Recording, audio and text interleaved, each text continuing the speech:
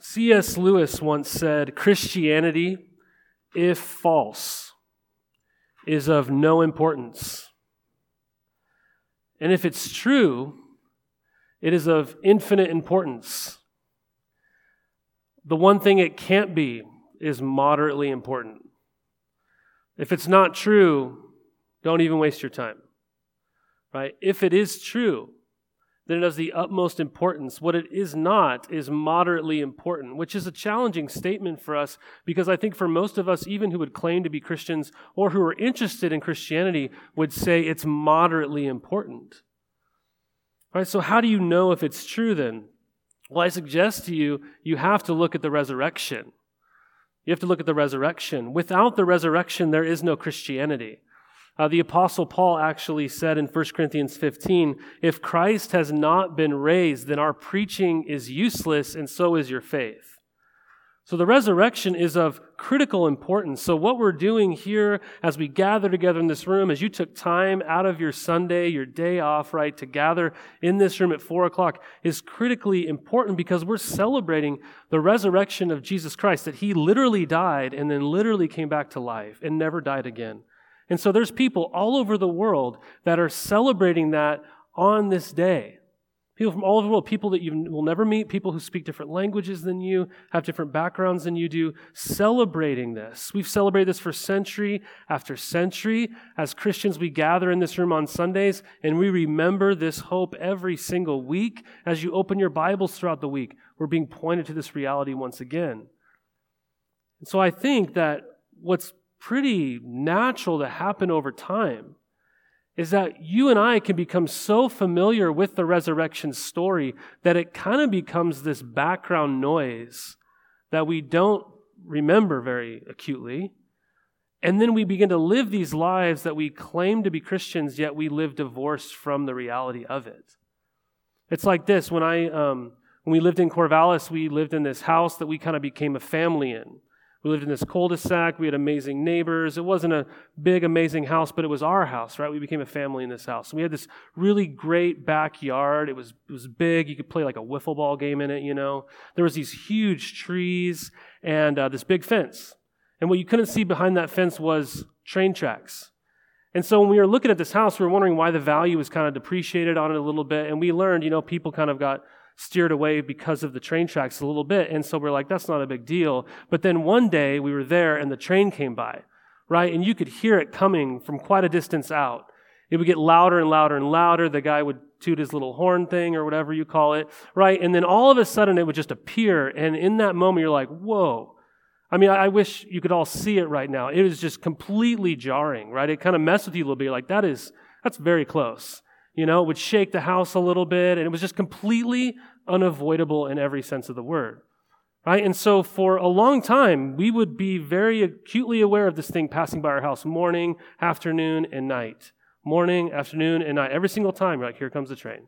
Here comes a train. After a while, I didn't even notice it anymore.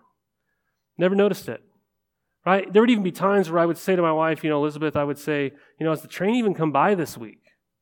Right? I'm like, are they not doing trains anymore? You know, like I just wonder if they're out of business or something, you know? And, but then somebody would come over to our house and visit, and the train would come by and they go, whoa, right? Because they're not used to it. And all of a sudden, because there's a new person there and they're seeing the train for the first time, you know, they're like, that's a little, you know, if that thing gets derailed, and you're like, please don't make me think about that stuff, right?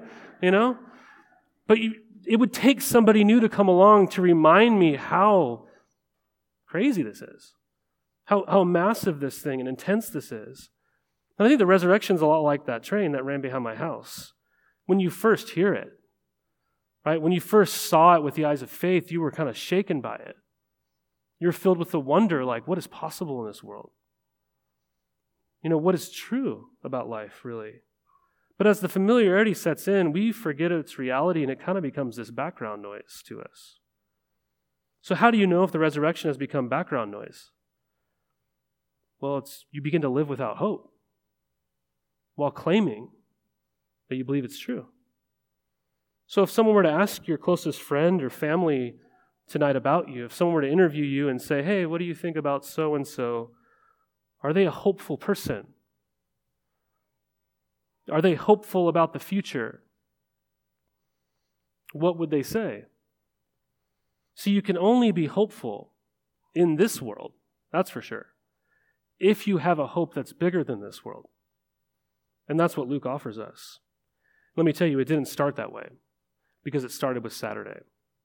And this is what we're going to see. We're going to see Saturday, which is the first part of our passage, and we see the hope that was lost in people's minds. But I want to ask this question: what do you do when God is silent? Because that's what we see here on Saturday. It's complete silence.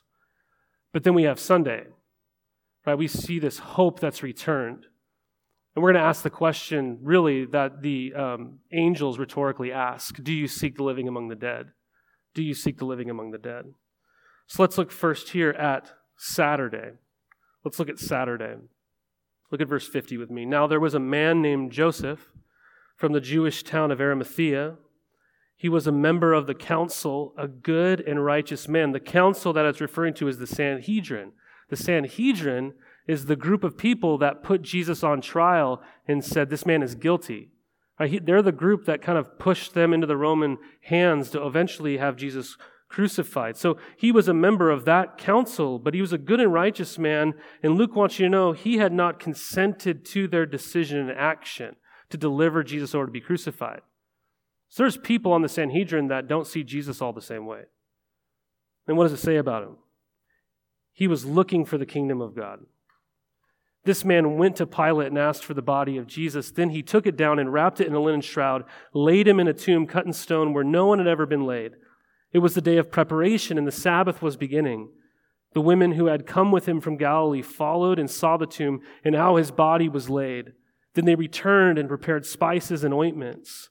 On the Sabbath they rested according to the commandment. So we have this guy Joseph of Arimathea. He's a wealthy man. We know that because he's on the Sanhedrin, and he's an important man. We know that because he has access to just go ask Pilate for favors, right? I mean, you don't just get to go and talk to like the president of the whatever you want to do, right? You have to have certain access and status. So this man is an important man. He can just go to Pilate and say, I want the body of Jesus.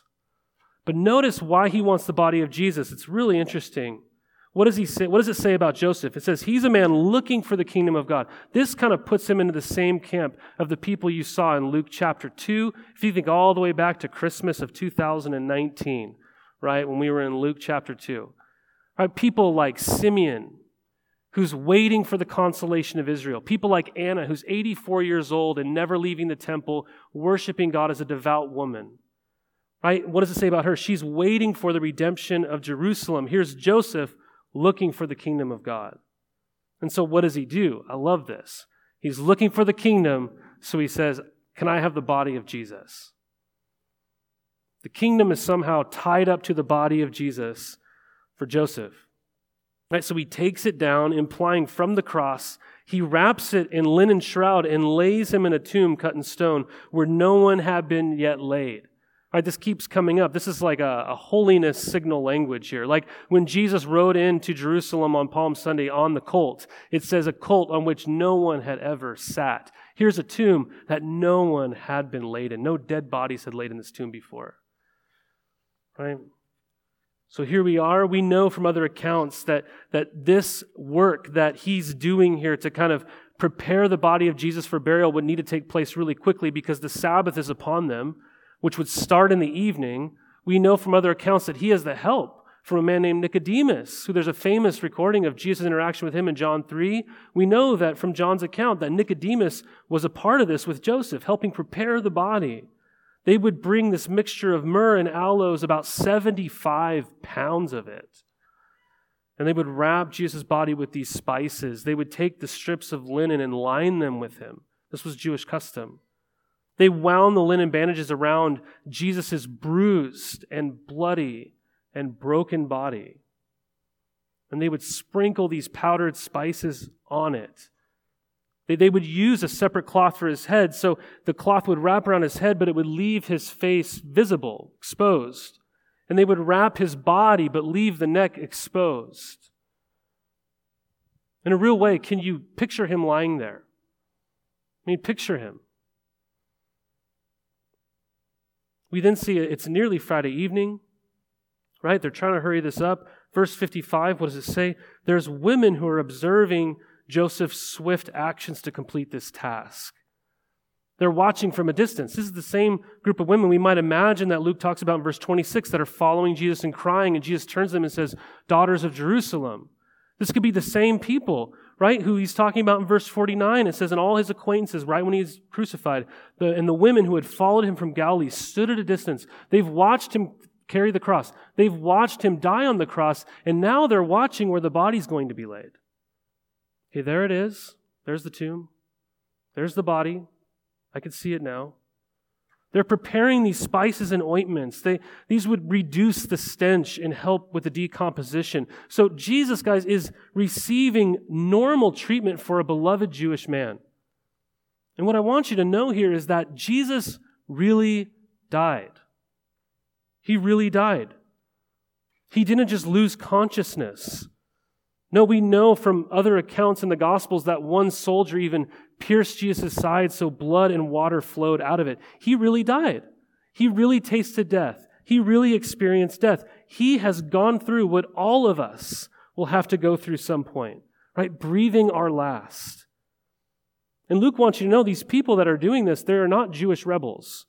Okay, these aren't people that have become disenchanted with their Jewish faith like they were Jewish, and then because they killed Jesus who they had their hope in, they're like, you know what? I'm kind of leaving my Jewish faith behind. You know, people today would say, I'm deconstructing my Jewish faith or something like that. That's not what we're to see here. No, they're still practicing it devoutly. But there is no indication that they expect a resurrection.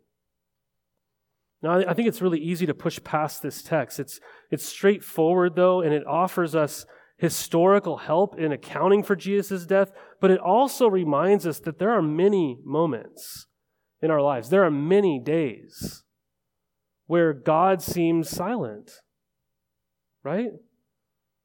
I mean, there's not much the disciples have going on here. I mean, they've just watched Jesus, the one that they've followed for years, the one that they've given everything in order to do that. They've just watched him crucified and died and buried, and now the evening is upon them, and they're going to go to sleep, and they're going to wake up the next morning, and it's going to be crickets, right? No words, no miracles, no activity. They're just going to have to sit there in their sorrow and wait. And it's important to see that God does not rush them through the heartache. He doesn't look at them in this moment and go, you know what, I feel bad, so hey, let's just get up on Saturday, right? Let's just bring it back, you know? No, they're sitting in the silence. They're sitting in the grief process. Their hopes are gone. They're completely dashed, and they just had to sit in it. Have you ever been there? I mean, do you ever find yourself in a certain season feeling like God is silent? Right? And you're just left in the grief of it. You're left in the disorientation, right? The silence can even be so loud, right? If you've ever been around a lot of noise and you finally enter into the silence, you have that ringing in your ears, right? The silence is almost deafening, right? The contrast of it as you adjust from the noise. I mean, maybe you've had some hope built up into something, and you thought maybe this is going to be the thing, and it didn't go the way that you wanted, or it was taken away from you. I mean, it could be as simple as a vacation, right? That you've really just put a lot of money towards, you've really put a lot of hope in, and it came, and it just was not satisfying in any way. I mean, I know for me and my family in January 2019, will live on in infamy, our gift to our kids for Christmas was a trip to Disneyland. We're like all Oregonians, right? We're like, let's get out of this Southern California, or this, rainy Pacific Northwest, and let's get some sun, right? Let's enjoy a theme park in January or something. And we go, and no joke, it dumped rain day after day the entire time we were there. We were leaving midway through the day to throw our clothing in the dryer, right, at the hotel. It was miserable. And then even as we're driving back home, just everything was closed, not everything was open. We're driving to the airport, we're stuck in traffic, it's pouring down rain, and one by one, I kid you not, our kids start throwing up in our Uber. Just one after the other. They all did. They all joined in the fun, right? And me and my wife are just sitting there going like, could this get any worse, right? I mean, we put so much hope in this vacation as being this respite, this reprieve, and it just like fallen apart, smashed into smithereens, right? It was an expensive Uber bill, I tell you that, okay? But maybe that's not for you. Maybe you're like, vacation's too low bar for me. But you had hope in somebody, maybe that you saw prospect of a marriage with, and it just didn't work out. Right? The hope's taken away. Or you actually did get married and you thought that was going to solve it. And that has not gone well. Things have fallen apart. Maybe someone's betrayed you. They've cheated on you. It just hasn't gone the way that you hoped it would.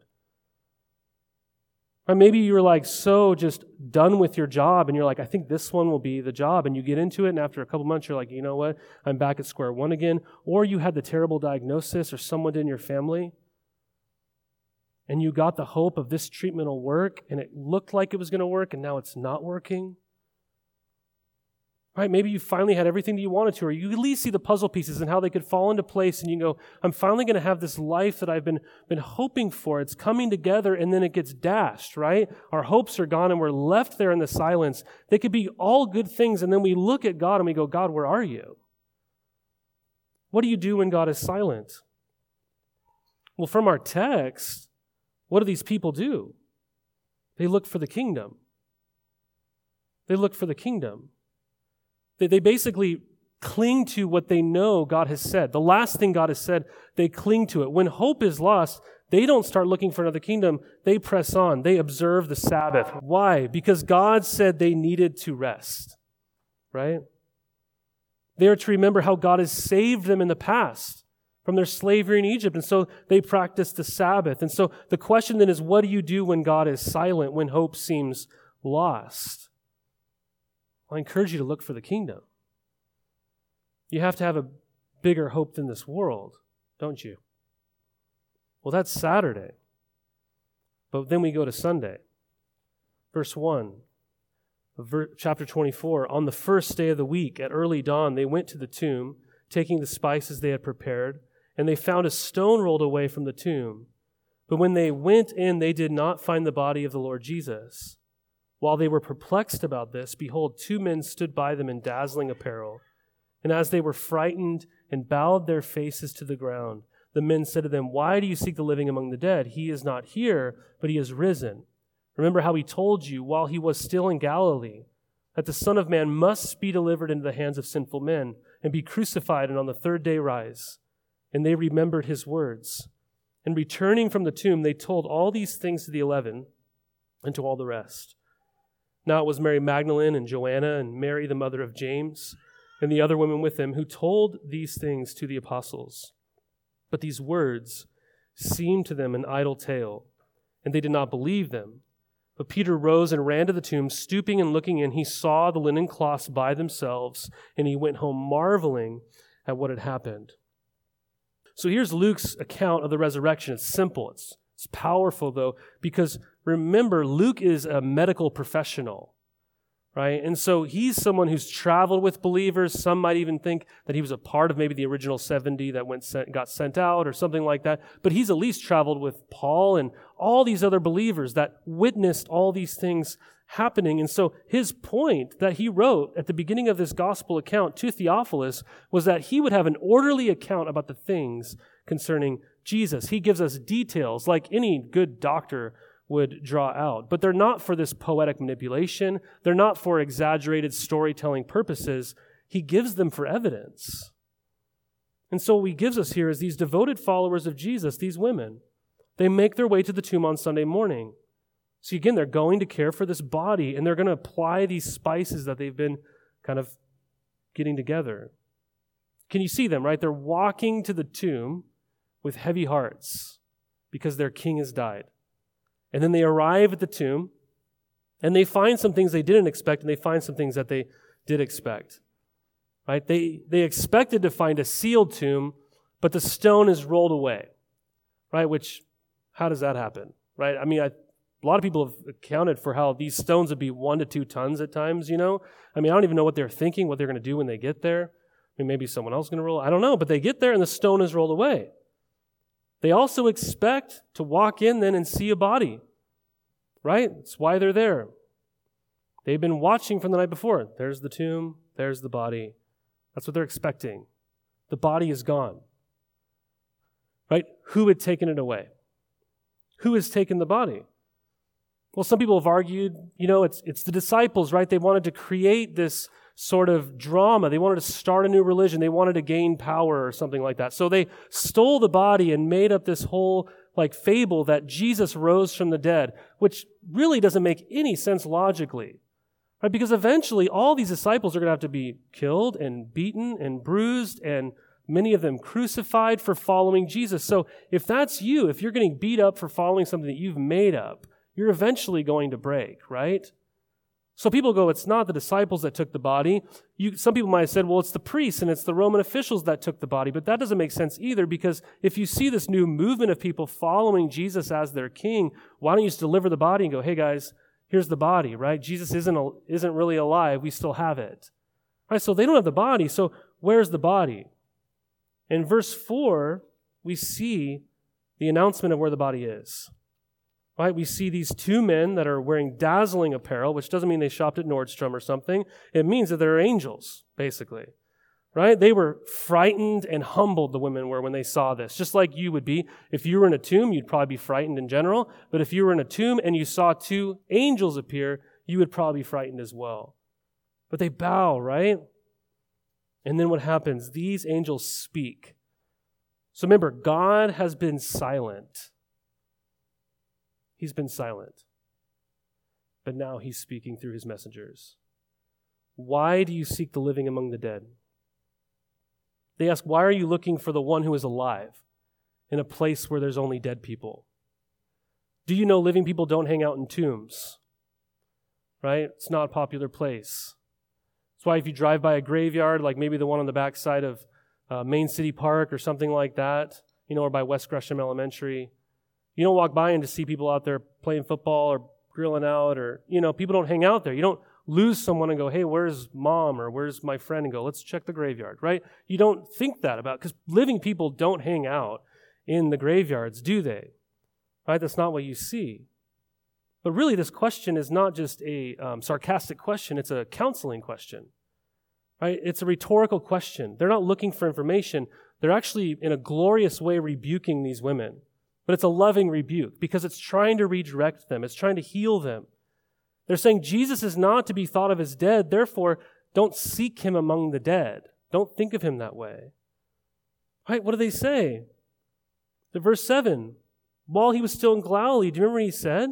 The Son of Man must be delivered. This word must is now a controlling word in the sentence. You could read it like this, that the Son of Man must be delivered into the hands of sinful men, and he must be crucified, and on the third day he must rise. That's what it's saying. So it's not saying he did get crucified, he did die. No, he must die. This has been the plan. He's been telling you about this all along. They go, do you remember? Verse 8. And they remembered. They remembered Jesus' words. Let me ask you this, right? What kind of world are we living in? If a dead person comes back to life,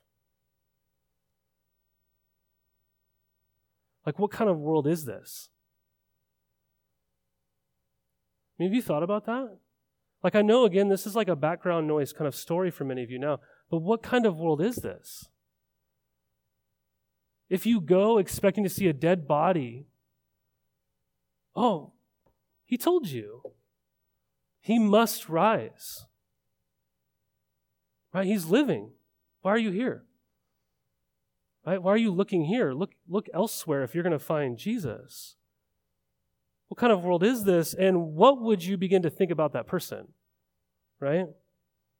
I mean, we have witnesses to all of this. And it's kind of remarkable, the witnesses that God chose.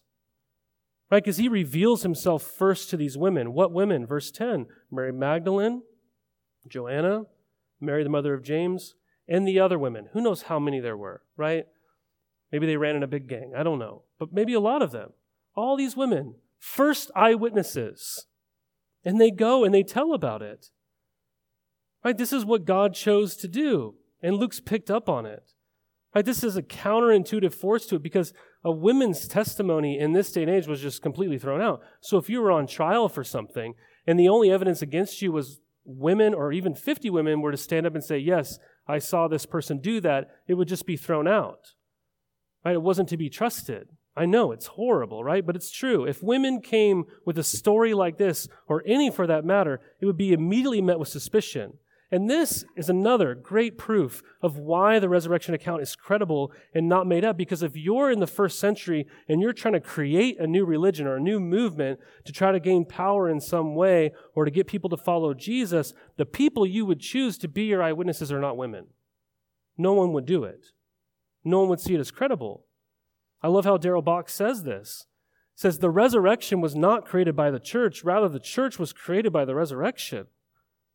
Right? Because if all these people made this up to trick the world, they should have thought through things a little bit better. Right?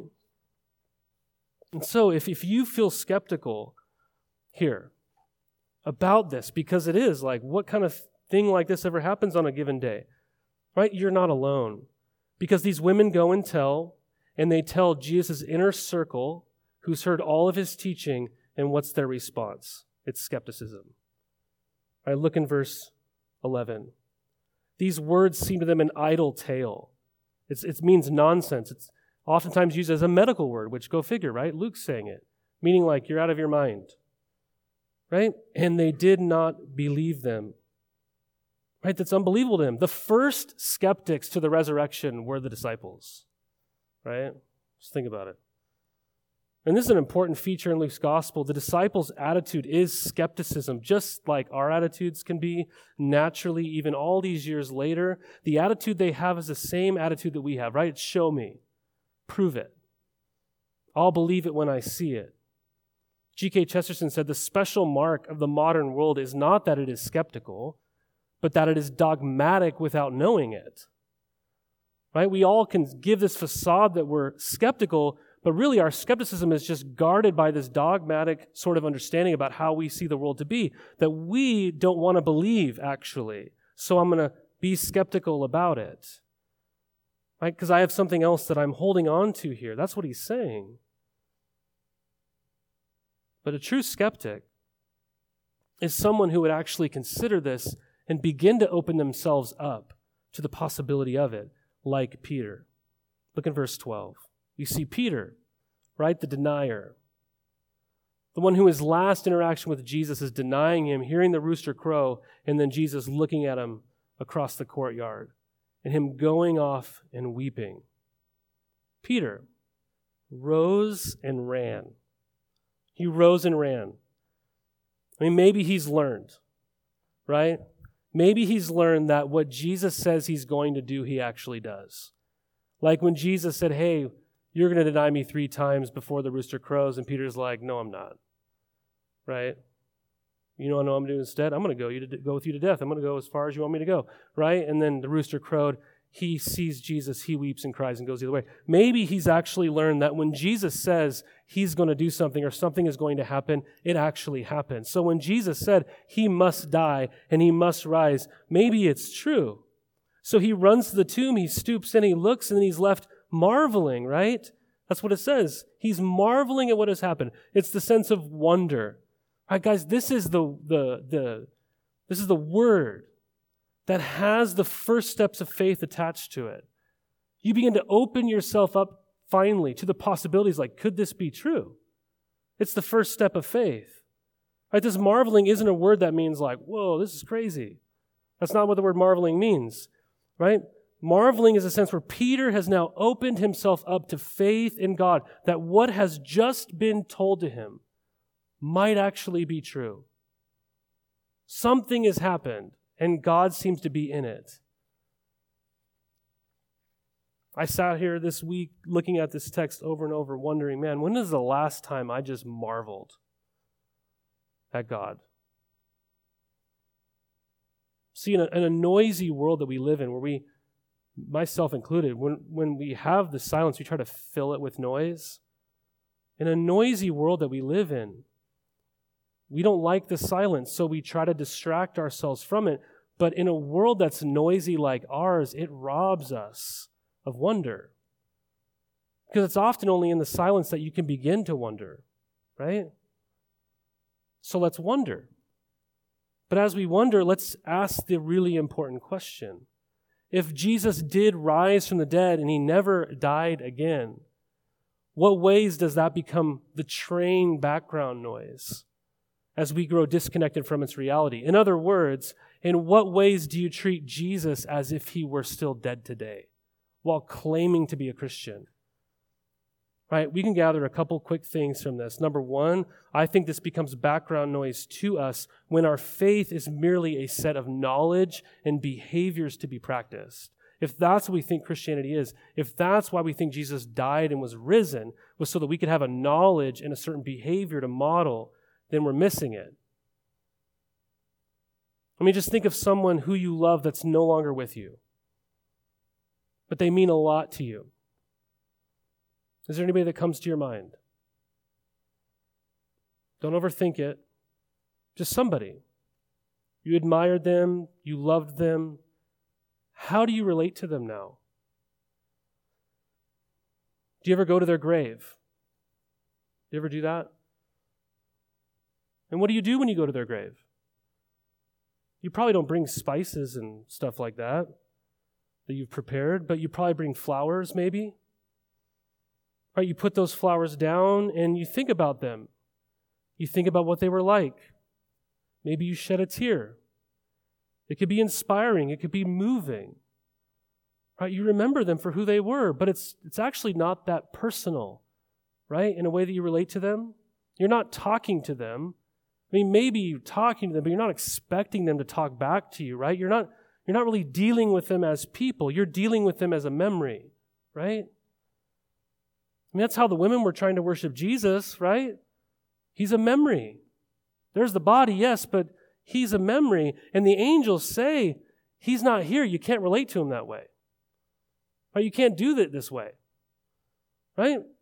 So here's what I want you to consider. Are you sure that you're not doing that with Jesus? Are you sure? Like when you pray, in some sense, do you feel like you're standing at a grave? You're talking, you're thinking about some things, but, I mean, it's not personal. Do you sense his presence? Do you know that he is attentive to you? I mean, look, when they say you're not looking in the right place, they're saying go look in the right place. That's what they're saying. They're saying, go look, right? See, Easter goes beyond. It pushes you beyond just agreeing with God about certain things. Easter pushes you beyond knowing facts about Christianity. See, Christianity is more than just saying, hey, I got these stories, I got these lessons, I got these teachings, I got these rules, right? And I'm good. Right? I like the teachings of Jesus. I like following them. He's got some really important things to say, and if I didn't have that, my life would be a bigger mess than it is. Right? That's not Christianity. Easter doesn't say, just hold on to the teachings. Do that, please. Easter is saying, though, that Jesus is the living reality of the world and of your life and faith. Your faith is useless if it's not true. Right? We don't relate to God as a memory, but as a reality. And so if we treat Jesus as if he were dead, if that's one way that we do that, then listen to the angels say, remember, do you remember? I must rise. I must rise. See, Christianity is not conforming us to some kind of ideal. It's transformation through relating to the living Lord, the one who is alive today. So that's the first way that we can often relate to Jesus as if he were still dead. But secondly, when we live without hope, when we begin to live without hope. See, it's very possible, just like these women and like the disciples, to be around Jesus and just not get it. But what do the angels say? They don't say, hey, ladies, you need some new knowledge here. You need some new insight, right? Let me tell you about it. You got your notes. Ready? No. They say, ladies, the reason you're all burdened down with sorrow right now is because you haven't understood the gospel. Right? You thought Jesus died and he's now maybe at most like an example to emulate. Look at the way he suffered. I need to suffer in the same way.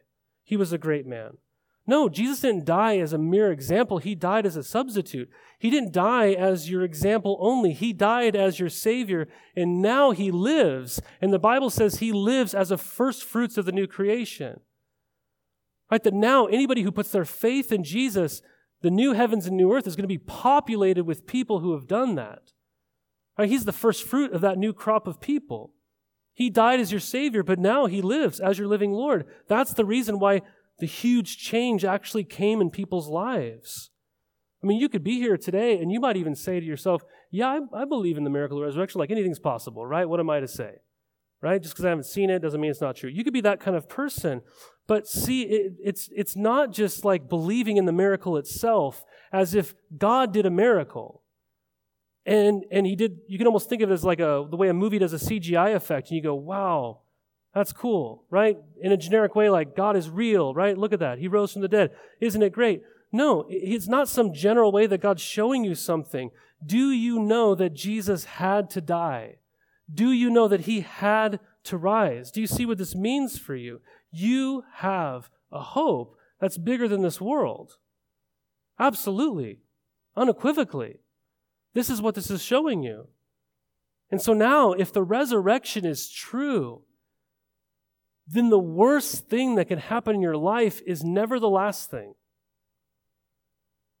Whatever in your mind is like the new worst case scenario, it's not the last thing. Because we all had these worst case scenarios in our mind.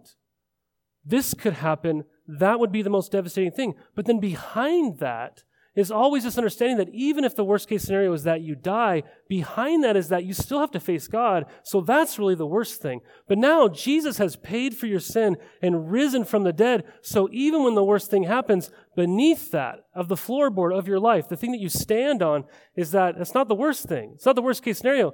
The worst case scenario of my life now is that Jesus has risen from the dead. That's what I'm standing on. Right? And this changes everything. It moves us from people who maybe when our hopes are dashed, we don't just move and default to self-pity. But our default attitude is to stand again upon the resurrection as our reality. This is how this changes our hopes. I mean, I could think of when I was a kid and something didn't go my way. I could just get so pouty about it, right? Maybe I'm the only one. But then my parents maybe would come along and say, man, look at you, just so focused on that one thing. Do you remember that you have a roof over your head and food on the table and you got to do that trip last year? And you can just list all the things, and what they're doing is saying you're just focused on the one thing. Right? The hope was dashed, but look at all this other stuff that you have. Right? It changes the worst case scenario for you. You face your dashed hopes and dreams very differently. It's like if you were on a plane and the pilot came over and announced, hey, we're all going to crash, right? Sorry, it's kind of scary, but hey, we all have parachutes and you're going to be fine. And so you were like, I don't know, 20th in line. You've seen all these people jump out. They're doing fine. Okay, you're like, okay, I'm not going to die. This is going to work out. And the stewardess comes along and she's dishing out coffee for some reason, wanting to give everybody a little caffeine before, and she spills an entire pot of coffee on you, right? How are you going to feel in that moment? I know that's probably never going to happen to you, but let's just say it did, right? How are you going to feel? Are you going to be like, oh my gosh, this is the worst thing, like you ruined my outfit and, all this kind of stuff? No, you're going to view that situation very differently. Why? Because the worst case scenario was that you were just about to die, and now you're going to live. So I face these other realities very differently, don't we? Guys, we are Easter people living in a silent Saturday world. There is real disappointment. There is real grief. There is real heartache. There is real pain. And we wish God would just rush us through to the good stuff. But he's there in the silence. Even when he's silent, we know he's attentive to our prayers because he's promised us that. We don't pray and stand at a gravestone, just trying to keep his memory alive in our minds. He is alive, and he has accomplished your salvation, and he has secured your future hope. Right? Jesus is risen. There is a new world coming. Right? Jesus is risen. It really is finished, as Jesus uttered from the cross, if you were with us on Good Friday. How do you know Jesus fully atoned for your sin? He rose from the dead. God accepted that. Right? He is risen. It really is finished. He is risen. I know where I'm going. He is risen. You don't worship a dead God. He's alive. He is risen. You have a hope that this world cannot steal from you. Don't let the resurrection be background noise. Wonder at it once again. Let's all stand to our feet and let's pray together as we go into our time of response and singing and then baptisms on this Easter service. Lord, I know our minds can and our hearts can be weighed down with our hopes being dashed in this world and things not going the way we would want or whatever it might have. And that can just settle in on us, Lord. And so I pray that your gospel message would just sweep across our heavy hearts and minds and clear the air, the smog, the cobwebs, whatever, Lord, is just hanging over us and cause us to once again see the liberation and the hope that we have in you, Lord Jesus. Lord God, would you be so gracious to us and not let this story grow old? Help us to wonder again at the miracle of your resurrection, to savor your finished work for us and to savor your victory, Lord. Help us to live in light of it, we pray. Help us to never forget what you've said, even in the silence. God, would you speak to us now and warm our hearts with great affection for Jesus, we pray. Amen.